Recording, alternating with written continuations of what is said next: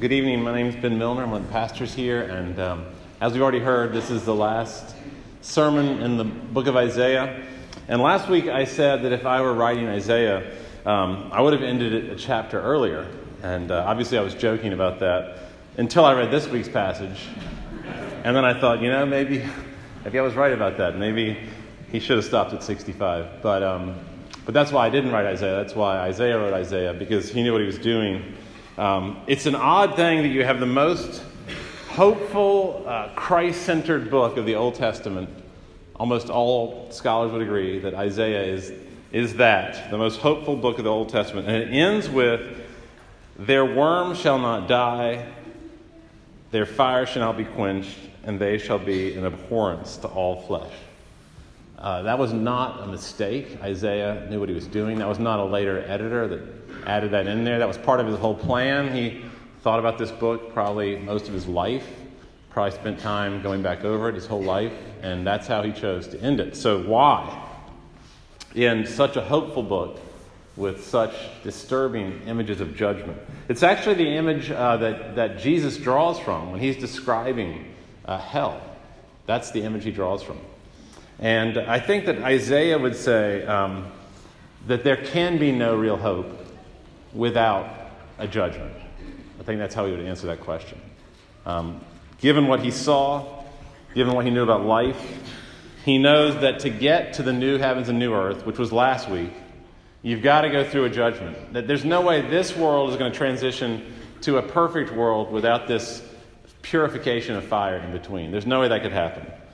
And so a real hope that is robust and deep and not superficial has got to take justice into account. And therefore, the terrible state of things that we live with every day, something's got to happen with that. There's got to be a final reckoning with that. And otherwise, you're just dealing with superficial optimism, or you're kind of pretending that things are okay and they're not okay. It would be like a Hallmark kind of hope if that's what Isaiah was about. But that's not what he's about. He's about the real thing, the gritty hope in the midst of deep, deep darkness. And so I want to look at the judgment. We've got to look at judgment. It's an unpopular subject for Americans. By the way, it's not unpopular in other parts of the world. It's hard for us culturally, but it's not hard in other places in the world. It's very normal. They wouldn't even flinch at this passage. For us, it's difficult. So I want to look at judgment first, and then I want to look at hope. That this hope that is after, on the other side, on the far side of the judgment. So first of all, verse 15, the judgment is right there. The Lord will come in fire, and his chariot's like the whirlwind. It's like a tornado. To render his anger in fury and his rebuke with flames of fire. Now, the way that any story ends, movie or book, tells you a lot about the story. So if you've seen the movie No Country for Old Men, there's a spoiler here, but if you've seen that movie, the bad guy goes unpunished. And it's a little bit disturbing. And he's on the loose at the end of the movie, and justice is not done. Whereas if you see any superhero movie, Wonder Woman was the recent one that I saw, of course the bad guy is always defeated, and justice is always done. And if the first ending with No Country for Old Men, it's kind of morally nihilistic. It kind of leaves you unsettled because you feel like justice should prevail, and it doesn't prevail. Whereas the second one is morally very satisfying, Wonder Woman. And so for the universe to be a good story, I would submit it's got to end with judgment, or else it's a bad story, and it's not a bad story. And so Roy Moore, we've been hearing about in the press lately, and Hugh Hefner, and Harvey Weinstein, and Louis C.K., and the neo-Nazis, and the person that was selling body parts of babies that was caught on film, those people, that must be accounted for. I'm not saying anything about the individuals themselves, but their deeds have got to be accounted for. That is not going to be left alone. And if the Nazi war criminals that escaped to Argentina, and there were many of them, many of the SS, many of the high-ranking men who are in the Reich, a lot of them got away. A lot of them got to Argentina. And if they get away with that ultimately, if that's how it ends for them, then I would say this is not a morally serious universe that we live in. It's just not. If that's how it ends for them, if they're on a beach in Argentina and they die in peace with their family around them, this is not a morally serious universe. And Isaiah says that it is a morally serious universe. I know their works, verse 18, and I know their thoughts. So the judgment is not simply on what the people do outwardly. That's why human judgment is never quite right. Even the best judge and the best justice system in the world, they cannot figure out what people are thinking. Even Solomon, as great a judge as he was, could not get into the minds of the people that he's judging. But on this judgment, no one will get away with anything.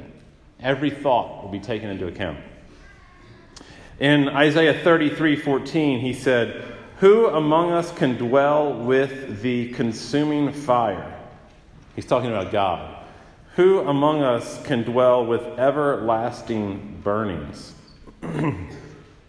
What he's saying there is that God is this white-hot nuclear opposition to evil, and he will never, ever tolerate or morally compromise at all.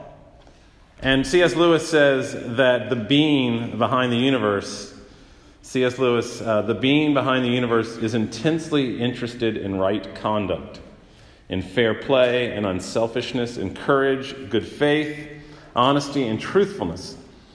Goodness is not indulgent or soft or sympathetic. It is as hard as nails. There is no sense asking it to make allowances for you or to let you off, just as there is no sense in asking the multiplication table to let you off when you do your sums wrong.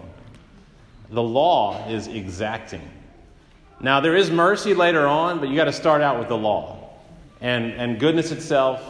And like he says, Isaiah says, God is fire. He's purifying morally. And I think that this blazing moral purity is part of God's glory.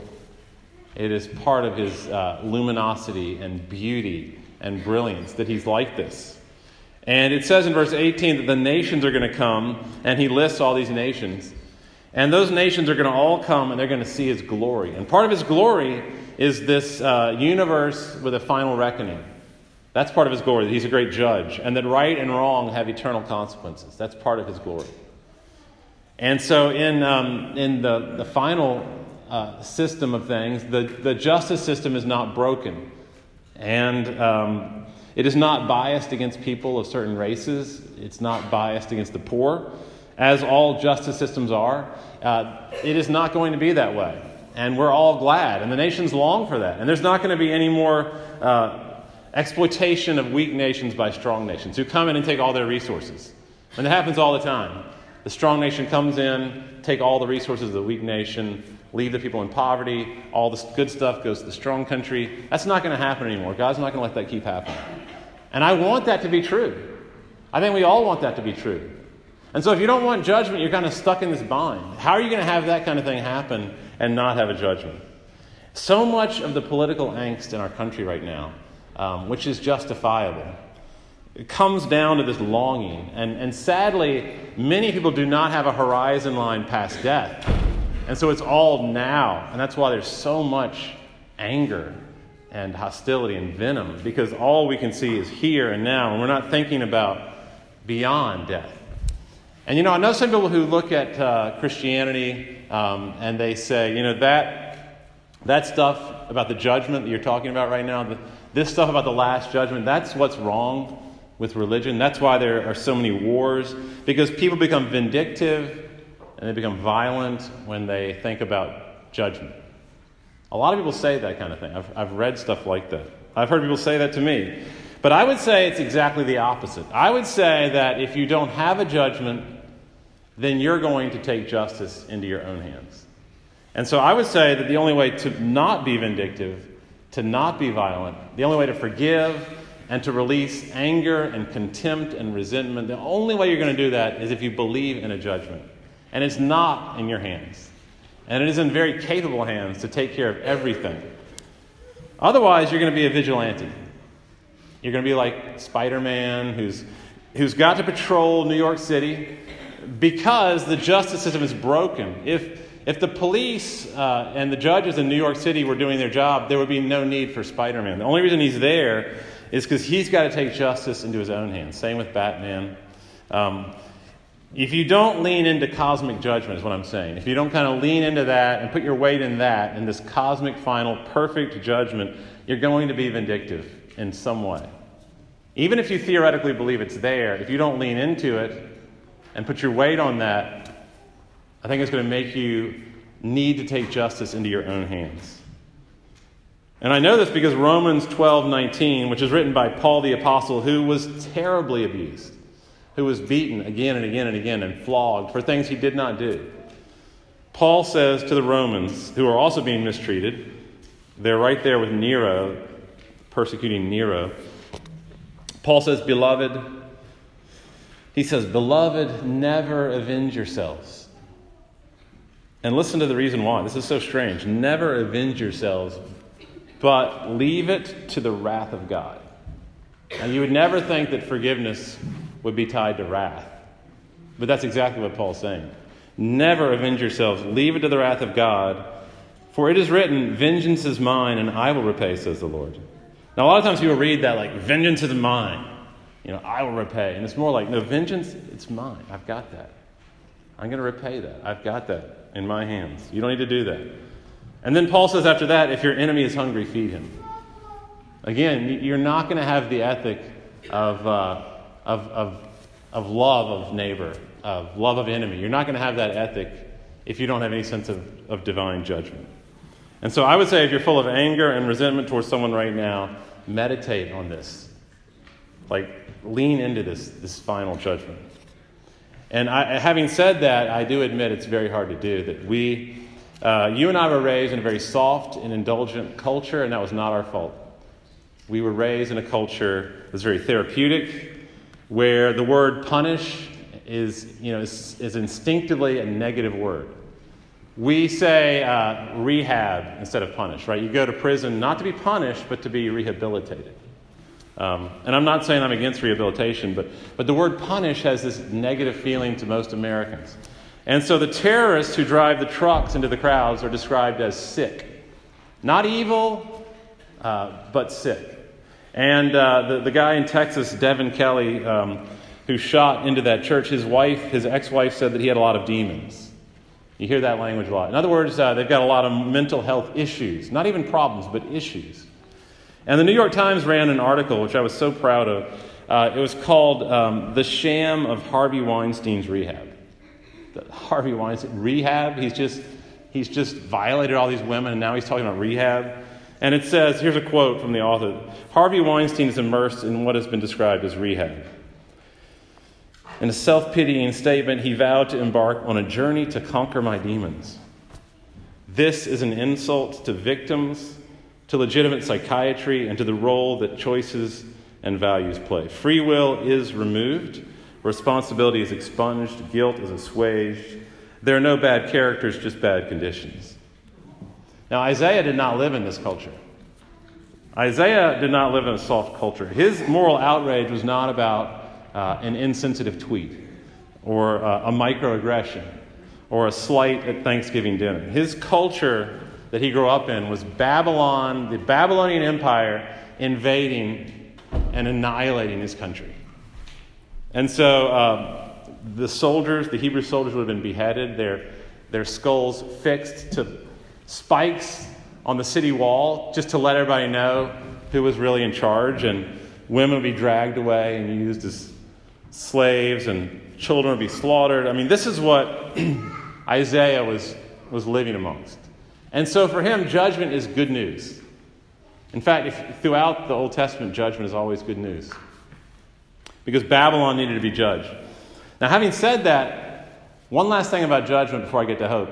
The oddest thing about the judgment here is that the focus of Isaiah's judgment in this passage, which is God's passage, the focus is not on Babylon. He doesn't have anything to say about Babylon. Not a single word about the evil empire out there. Look at the focus of the judgment here. Who is he talking to? He's talking to his people. God is always much harsher on his own communities than the outside world. So often the church is talking about them out there and just kind of leave themselves alone. But in this passage, God is much more concerned about his own people. And I think the reason is because his people are carrying the vaccine that would save the world if they would just share it.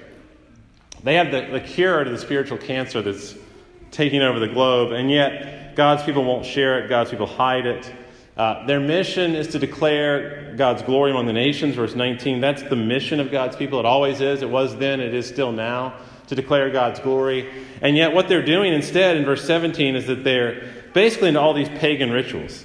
It's the empire's form of worship. They're imitating the Babylonians, the Canaanites, sanctifying themselves, purifying themselves in their gardens, eating pig's flesh and mice. We don't know what all those things are, but it's clearly an imitation of the religion around them. And so instead of showing the glory of God, instead of doing that, they're basically worshiping the same gods as the people around them. They're just imitating their ways. And they're dealing with gods that are made up and fictional and figments of their imagination, that are manipulative and immoral, where you make deals with them and they have no grace. They demand sacrifice without any hope of mercy. They're vending machine gods. And so God is looking at his people interacting with this false worship, and that's what makes God so upset. Misrepresenting his glory, minimizing his glory, obscuring his glory, because people, again, like I said earlier, they are desperately sick from lack of glory, from a lack of understanding of God's glory. And so this idea of this perfect judge with overflowing mercy is lacking. And people get anemic and lethargic and hopeless. And so our job is to declare the glory of God among the nations, to uphold the true God of judgment. Because without that, I think the world becomes morally just a morass, kind of, again, nihilistic, meaningless. You just let that stuff go. Or otherwise, if all you emphasize is judgment and not mercy, then it's just like we're on death row, we're condemned. But Isaiah says, no, there is hope. There is hope that God's perfect judgment and his mercy will both be shown to be glorious, that his glory will be shown among the nations. And that's what I want to look at now, the hope. We've looked at the judgment, and now we look at the hope. And see that you need the judgment, otherwise the universe is morally meaningless. But you also need the hope, otherwise you're facing your own death sentence. And that's where the hope comes in. There's this great sign. And that's kind of the great mystery of the passage and also the great comfort of the passage. Verse 19. I will set a sign among them. A sign is the same word that's often used for a sacrament. It's some outward, visible thing that is standing there representing something much deeper, much bigger, something divine, something invisible, undetectable. This sign is the hope of the passage, whatever the sign is. And hopefully you're thinking to yourself right now, I wonder what that sign is. Well, one thing you can say about the sign is, look at verse 16. Again, by fire the Lord will enter into judgment. It's a sign of judgment. Whatever the sign he's talking about is, it is judgment. It's a sign of God's judgment on the world. But then number 2, in verse 18, it's a judgment of all nations and tongues. It is a total, universal, cosmic judgment, presumably in the future. But it's not in the future, because in verse 19 it says that God will send the survivors of the judgment to the nations. So in some sense, this judgment that this sign stands for has already happened in the past. And that God has sent out survivors of that judgment into the world to declare his glory. So now, hopefully, you're putting this together in your mind and thinking, well, what is some sign that has happened in the past that is a demonstration of God's perfect cosmic judgment? In some ways, the judgment day happening in the past instead of just in the future. There's some sign where God's glory of his mercy and his justice is all shown. What is this sign? What is this judgment he's talking about? And I think that many of you have already thought of this. That the judgment is what happened in 33 AD. That It's a judgment that happened 2,000 years ago. There was a kind of a day of the Lord where the darkness came over the land, there was an earthquake, and there was a judgment that occurred in 33 AD. Not just on one person, but there was a kind of a judgment that happened on many, many people at that moment. And the sign of that judgment, of course, is the cross, what Christians describe as the cross, which is basically these two 6-foot beams. One of them was in the ground at all times. So it was jammed into the ground outside of Jerusalem on this big rock, Golgotha. Constantly sitting there, it's fixed in the ground, a 6-foot tall beam. And then the prisoner would come up on the other one, be a horizontal beam, and you would lock into that one. And then you would tie the prisoner up and, of course, nail his hands, his wrists into the horizontal beam, his ankles into the vertical beam. That's the sign. The sign is the crucifixion of Jesus of Nazareth, this carpenter, this rabbi. And he hung there, and darkness came over the land. And he said, my God, why have you forsaken me? And it was like this judgment was happening. It was like the final judgment was already happening right there in 33 AD with the judgment of Christ. The whole earth, in some ways, was judged and punished right there. And that is the glory of God. That's where we see both his judgment and his mercy at that moment. And you can believe in a morally serious universe with a perfect judge, and you can have hope and not be condemned, and not feel condemned, which is this amazing combination that you only get with the gospel. Both of those things, if you know that you are already judged at the cross, that essentially it was you there with Christ hanging on the cross, and that was your judgment. And so you were crucified with Christ, as Paul says. And it's no longer you who live, but Christ who lives in you. And so in some ways, for a Christian, we say our judgment day has already passed. And it happened on the moment when Christ said, my God, why have you forsaken me? And was damned and was sent to hell. That's, for a Christian, our judgment day. And that's the sign. And having that sign, I can still believe in a world of justice to the very core, high-intensity justice, and still have hope. I can work for justice without being condemned and without being a hypocrite and saying the judgment is out there and not in here. See, that's this amazing combination. The judgment is not superficial. Romans 2:16 says God will judge men's secrets. Hebrews 4:12 says he will judge our inmost thoughts and desires. This is not a superficial judgment that's coming, and yet I can still have hope. Martin Luther King Jr. famously said that the moral arc of the universe is long. The moral arc is long, and it bends towards justice. And the only way I think that he or anyone could tirelessly work for justice and passionately believe that it will prevail and not feel condemned, right? And not be a hypocrite and act like the problem's out there and not here. The only way you can do that and have this hope is that sign, which he believed in deeply, is to be a survivor of the last judgment. Now, here and now. Otherwise, you're going to minimize justice or you're going to lose hope. And you say, I am a survivor of the sign of the last judgment. I've been sent out to the world to declare the glory of God and his perfect mercy and his perfect justice.